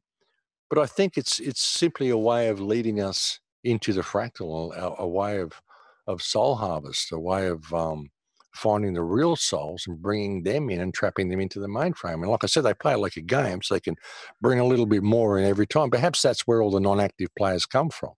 Perhaps they were all once active players, but as the cycles have gone, we've had more and more pulled into the mainframe. And if you really think about it, if this is a holographic reality and we come here to experience duality and all of this sort of stuff, perhaps this is a way of distilling consciousness and distilling the soul essence of each soul. And perhaps it's a good thing. This is the way it all happens. I mean, you can't be too black and white about it. The whole thing, you've got to look at it as your personal path and how it affects you and what you do with all this information and how you find your way through it, you know. You just, who knows, you know. Well, when you had your experience that hijacked you, and I can't remember when it was, you've talked about it, was that February? Yeah, February 12th. Yeah, it was like right there on a high holiday, Candlemas. So with that, how many people do you think get this? Because when you put that transmission out, and to all of us that listen, you know, you came in with basically the Christ thing, right? You know, you had been chosen, and that's a narrative. That's a narrative in the world. That's looking glass technology. Absolutely. And what I was saying when I was trying to say that was, I was trying to say, because I wasn't saying I was Christ. I was saying I'm supposed to be the chosen one. I said I'm supposed to be the chosen one. I did a little inverted commas. I said, see, this is what they put into me. I said I could see how they did it. They did all this stuff. So if I had gone with that, I could easily see how I could have thought that I was the chosen one and gone. And I can see exactly how they do it to people. But I think the fortunate part about it is I was lying in bed with my eyes open and I literally saw it come in and hit me. And that's why through the whole thing, I'm going, but this is technology. I'm having all of these thoughts, but I know this is technology that's done this. This is technology, you know? And that's why I was trying to, I could see how they did it. I'm supposed to be the chosen one because I saw the light. And I'd say, it's sick the way they do it. I remember saying that when I was doing the talk, but I was so discombobulated. I don't know how it came out. But I could see how they'd done it. And it's looking glass technology, like voice of God stuff, where they can, and I was making so many, reaching so many people with the Australian Fires or the series I was doing there. And they hit me with that. And I was supposed to run with it. And I was doing things that were impulsive. I could not have not uploaded that video. I had to upload that video. Like the meaning of my life was to get that video uploaded by midnight. I even had to I was even parked in and I had to drive around the house and over the fireplace and like nearly trash the car to get it out of the yard just to get into town to upload that video. Something I would never, ever do. You know, unfortunately, I didn't have any people around me to say, hey, Max, you're acting out of character. You know, because I live out here by myself. But yeah, I could see how I was supposed to go with that and how I was supposed to think I was the chosen one and I was supposed to, you know, be completely flipped. And because I had to make the video, that's why I was trying to say, that's why I was using the inverted commas. I was putting my fingers up and and saying, yeah, the chosen one, and saying it in that way, hopefully so people could see what had happened. Like I saw, and I was totally able to sympathize with people that have had this happen to them. And I actually got contacted by at least probably 8 or 9 people who said exactly the same thing has happened to them. I got contacted by a host of a very popular podcast, who I won't name, who actually said the same thing happened to him, exactly the same thing. Triangular light, the whole thing happened to him 7 years ago, and he's never been able to process it. And hearing my video actually helped him deal with what happened to him 7 years earlier. So I think there was some reason for it, I guess. I think the people who needed to hear it did, and the people who needed to get the message did, and those who needed to get healing from it did get that healing. And I was just fortunate that I was able to bring myself through it so quickly. I'm still processing it. I mean, I'm still quite literally still processing it.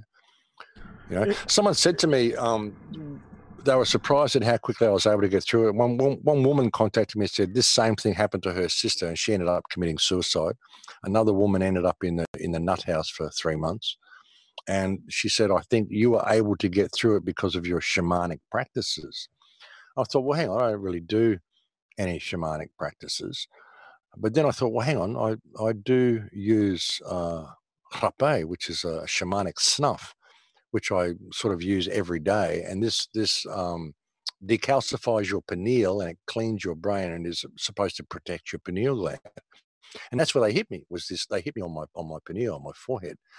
And I thought, well, maybe that's why, that's the only thing that I brought out of the jungle when I stayed in the jungle was the rapé.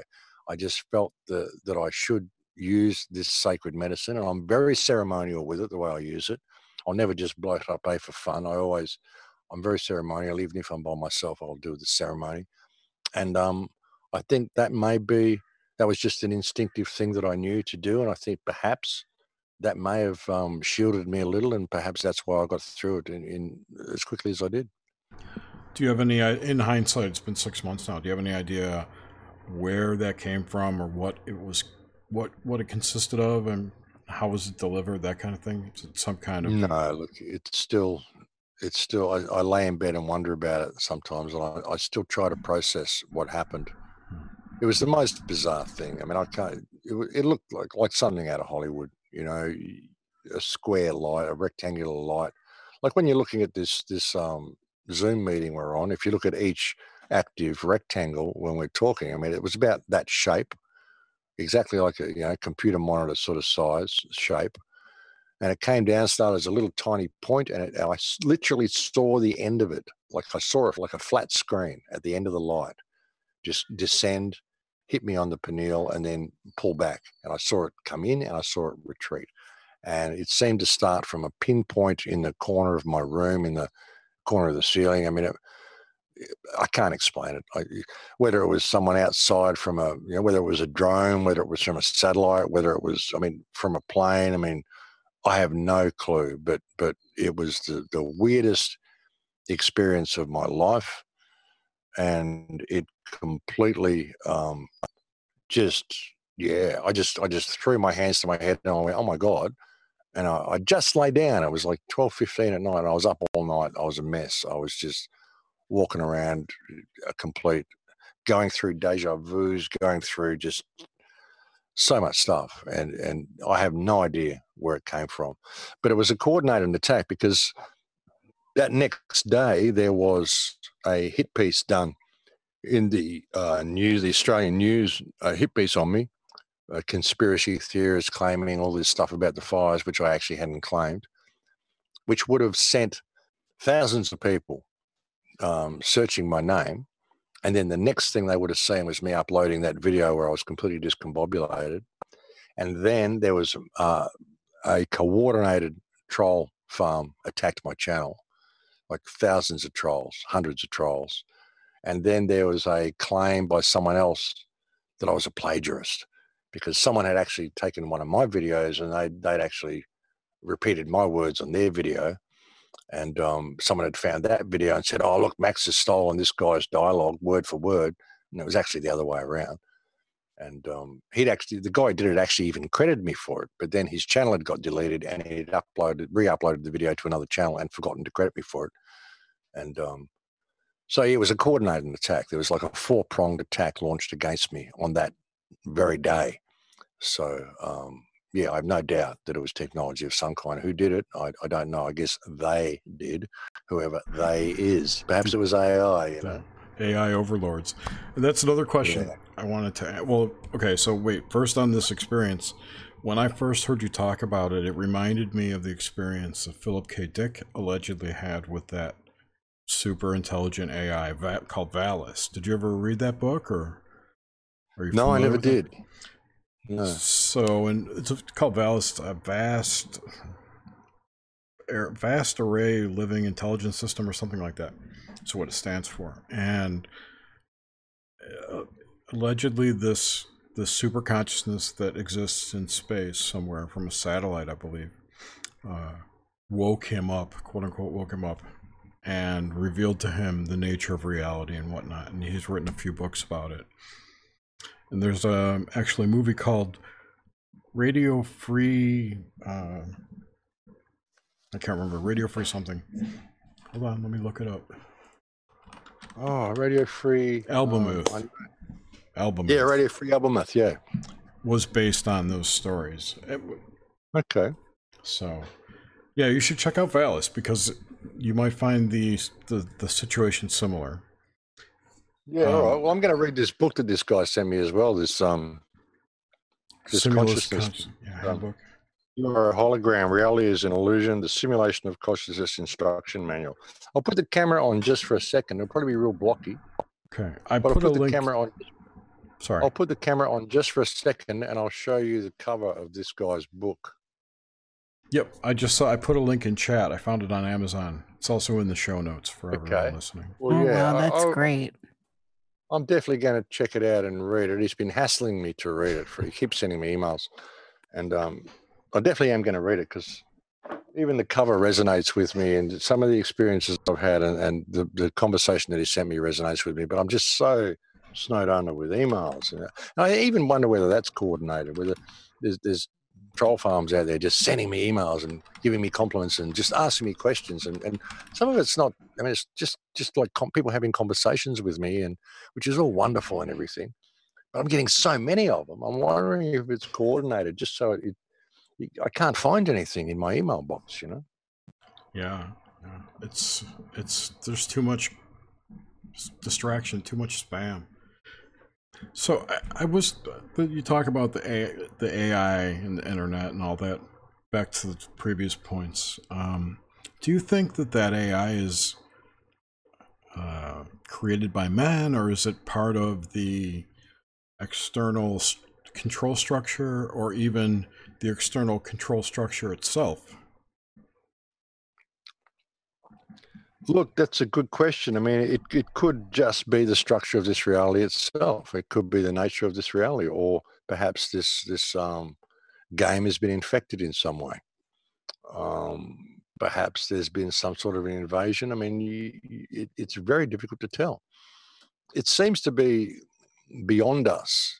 You know, what we're dealing with, it's so complex. And, you know, if man was left to their own devices, I don't know how we'd ever come up with this. I don't know how we'd ever come up with all of these. I even said in my film, I think it was in Transformation or in The Awakening, I think it was Transformation, when I said, you know, who was it who first pulled a rock from the ground and decided to make it into metals?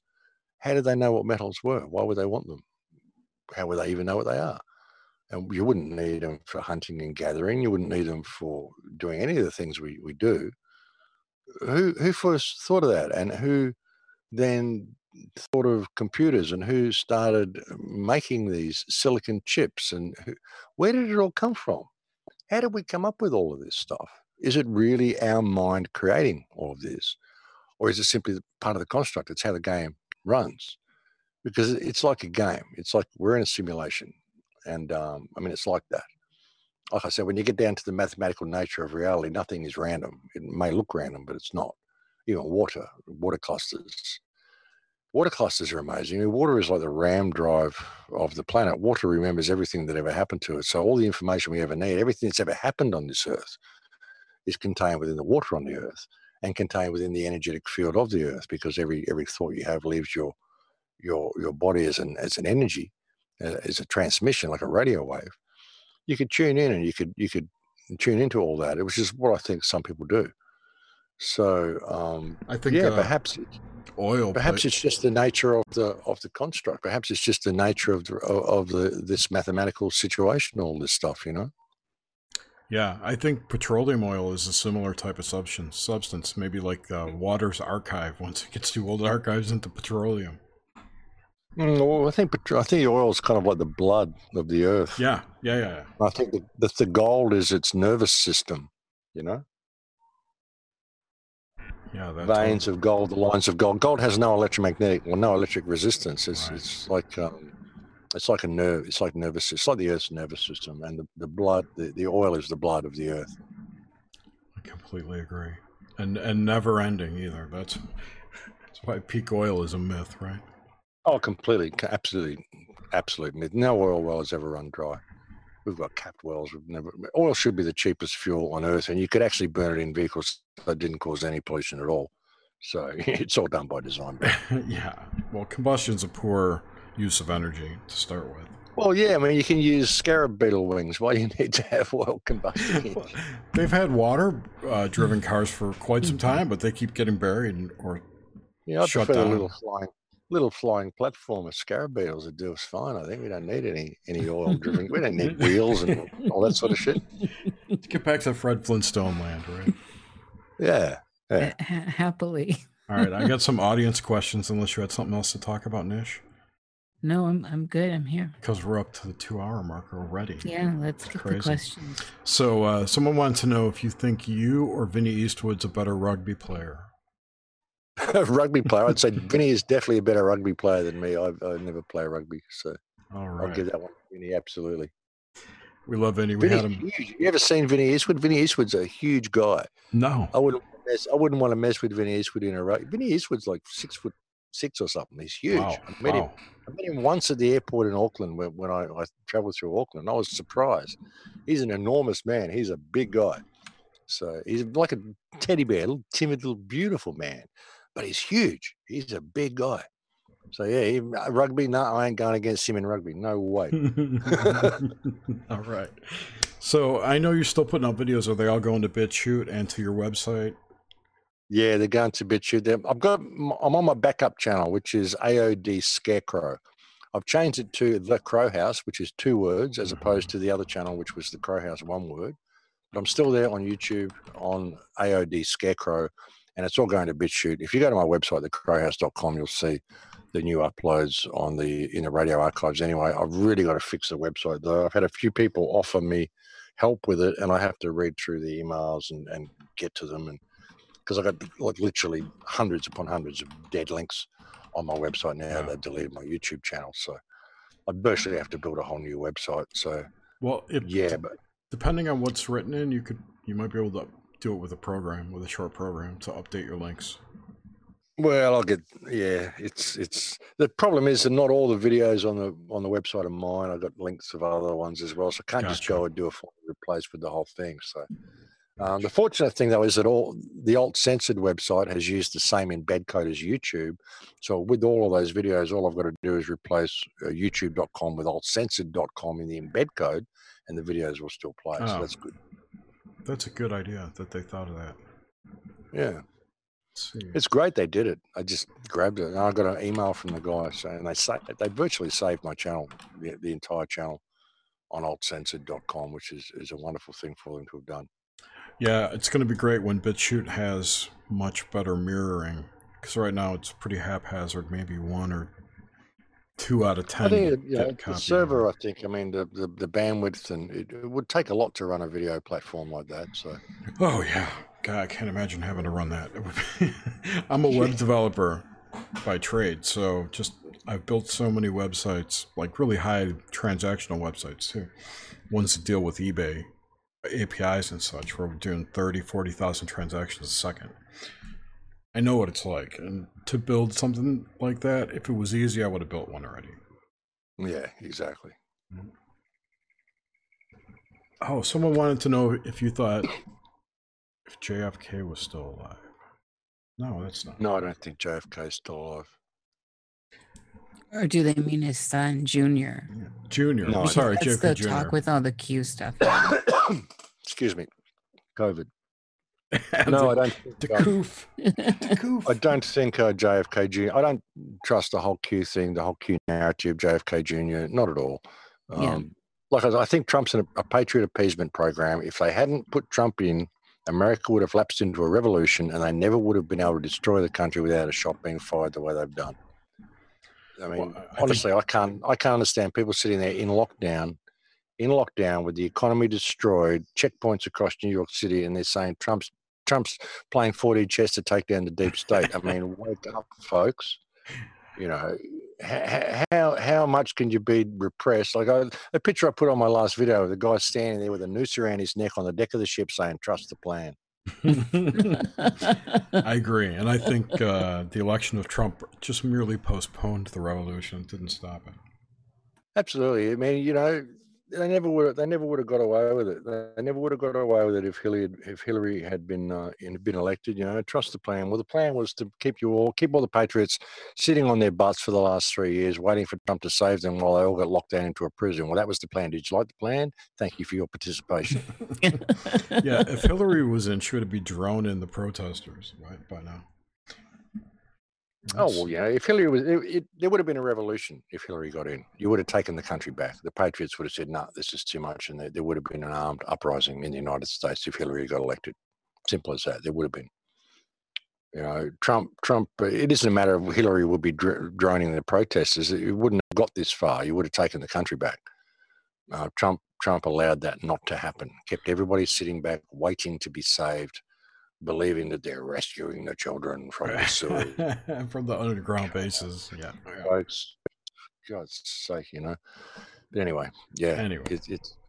I don't think that there's any credence in the whole Q JFK Jr. thing at all. Yeah, I don't either. I think Nish doesn't either. I think we agree it's just a distraction. It's a placation device, mainly. Yeah, I mean, look at the state of your country. Really, seriously, look at it. Right. Yeah, trust the plan. Look around you. Trust the plan. Yeah, great plan. Doing real well, Trump. How many millions of people out of work? 40 million people out of work or something? Great stuff. Something like that. We got people driving around and broken down, all the food checkpoints. It's a savior narrative. It's a savior narrative, and you know that comes down to a personal situation. Yeah. People are locked into the nanny state. They like the old nanny. Now the Q nanny is coming to save me. The new nanny is going to be better than the old nanny. As long as I don't have to take responsibility for myself, it's all good, you know? Yeah. That's the whole thing. And it always boils down to one has to do the work. And this programming is all got everyone, my whole life at least, the idea of take a pill for this, where you shuttle off the responsibility and therefore doing the work. You have to do the work. It has to, it's a personal thing in the end. And that's the bottom line. And it pulls in the idea of personal responsibility for your own process. And it also, in this time where everyone is basically nude, where we see everyone for what they are under this pressure, it's really showing who has been doing the work and who hasn't, in my opinion. Yeah, I mean, that's what a lot of this lockdown is for as well, is to ensure that revolution doesn't happen. You know, they're getting it all done now under the guise of this pandemic because now the writing's going to be on the wall. And the United States, I mean, the people of the United States do still have the opportunity to take the country back. And the unfortunate reality is that if they don't, and if the United States falls, then the world will fall, because it with all of its pitfalls and downfalls and mentality problems and whatever, the United States is still the only real bastion of potential freedom that exists on Earth. And you still do have that national pride that I'm an American, and there is a lot of that in the country, and they are a beautiful people, and you still do have a chance to reclaim your country, and that is the unfortunate reality, is that the world hinges on the actions of the American people, and seeing the programmed drone-like nature of the American people, it's not a very comforting thought, but it's a reality. It is. I mean, you could, if you were to reclaim your country, it would send a shockwave around the world, and most of the world would probably reclaim theirs as well.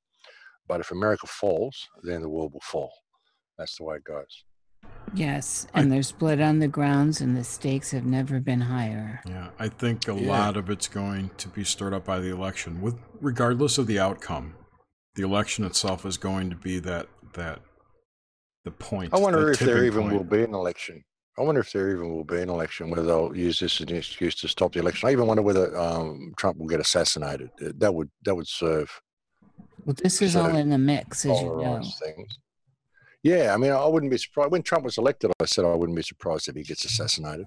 Yeah. It would definitely serve the powers that be for that to happen. And it would, I mean, whether he even did, I mean, Trump's probably a bio-robot. Who knows, Yeah, I said that. It doesn't matter who you put in there. Like I've said so many times, you could put a piece of toast in there, put a little ketchup smiley face on it, a little electronic voice so it says the right things, a little mechanical alarm on it so it can sign executive orders, and there you go, you got your president. Well, hey, the state of holographics now, the state of deep fakes, MIT's showing what they can do with deep fakes. Really, it's what do you trust? You have to take this inward. Absolutely. And when you think Westworld, how easy would it be to put anybody you want in there? One of Bill Clinton when he's sitting there and they're saying, "Oh, it's just mind control." What if he's just a robot? Absolutely. Bill Clinton one where he's sitting there getting the makeup put on there and he's just sitting there non-blinking. I know, it's frightening that it's image. Freaky shit. There was one of Tony Abbott where they asked Tony Abbott a question. He was an Australian politician, and he was asked a question, and he just sat there going, just his head was just shaking. He couldn't say anything. Look, for about a minute. You'll probably find it on YouTube. Tony Abbott, Frozen or something. I don't know. I got it. I found it. Max, have you seen that one? This guy. You want to see this guy? He asked a question, and he just. It's like he is a glitch. He's not there. Yeah. He's not there. Is he even a real human being? Is he a robot? He's been Zuckerberged. That's a crack in the wall. And there's the one with Bill Gates, and where have you seen that one where he's not there either? Yes. That was a great one. Yeah. You see him with the news reporters where they just start talking gibberish all of a sudden. These are cracks in the wall. These are glitches in the programming. These are like bio-robots. These aren't real people, Yes, absolutely. And these are, and this is the thing that everyone seems to be falling short with. When, say, big companies like MIT, which did just put out their Nixon deep fake this month, last month, showing what they were doing with it. And we, of course, have seen all the deep fakes that have come out prior with the Steve Buscemi and Jennifer Lawrence and the flip-flops and all the different examples of how it works. And now you can get an app on your phone. And then, as I said earlier, the state of holographics and the VR reality, it is so important. And then how the mobs of people are attached to these idea memes, and which is what you were talking about and addressing earlier with the hundreds of emails and the experience you had. It is a time, and to me this is all a major time for people to step aside, and from the tech especially, at least on a regular basis, and go inward. That's the only way we're going to find ourselves, is to do that, because everything around us now is without apology being presented to us as manipulated. Absolutely. And the whole concept of bio-robots, the last Last report that I put out yesterday or the day before. Have a look at the last picture on that report and ask yourself how long this has been going on and who a lot of these people really are. But I'm going to have to get going in a minute, actually, though, guys, because I got a heap of stuff I've got to do. Yeah, no, we're actually done. We're going to wrap up the show. Thank you. Is there any more questions? Oh, I'll answer another question. Nope, that was all the questions. We're all caught up, I'm pretty sure. Question for you: do you have anything you want to plug other than your channel and your? No, look, I'm good. You can find everything out about me at my website, thecrowhouse.com. You can link to my YouTube channel there. I've got a forum on the website as well. You can sign up to the newsletter if I disappear off YouTube. You also find me at the Crow House on BitChute. No, nothing really that I want to plug. I don't have anything for sale or anything like that. I just I know do all this sort of stuff. Just I'd like to plug that guy's book. I mean, I think that book may be worth reading, and I do apologize to him if he's listening that I haven't got to his book yet, but I promise I will get to it. And I'm going to get to that book. I can guarantee that. I did put a link. Just stay focused, everyone. Stay focused and stay positive and have no stake in the outcome. You can't have a stake in the outcome of what's going on here because it's a temporary experience. You know, you're going to be gone soon. If the human race destroys itself, it's not your problem. You'd try to offer a better suggestion. You know? So, and stay focused and walk the path of the warrior. Be able to face infinity without flinching. Realize nobody owns you, and this is just a test. This is just the exam to prepare you for the main event. So, don't miss out on that. Don't miss out on what's really going on here, and just enjoy the ride. Enjoy the ride, folks. It's just a temporary thing, and no stress, no stake in the outcome. You know, all steam ahead, and shine your light as brightly as you can, and you will make a difference. And thanks for having me on, guys. It's been thank you so much, Max. And thank you, everyone, for listening. Great pleasure. Yeah. Thanks, Nish. And we'll see you all next week. We're having Nox Mente next week with Salvatore Antithesis. So that should be another interesting show. So thanks again. Have a great night, everyone, and see you next week. Bye-bye.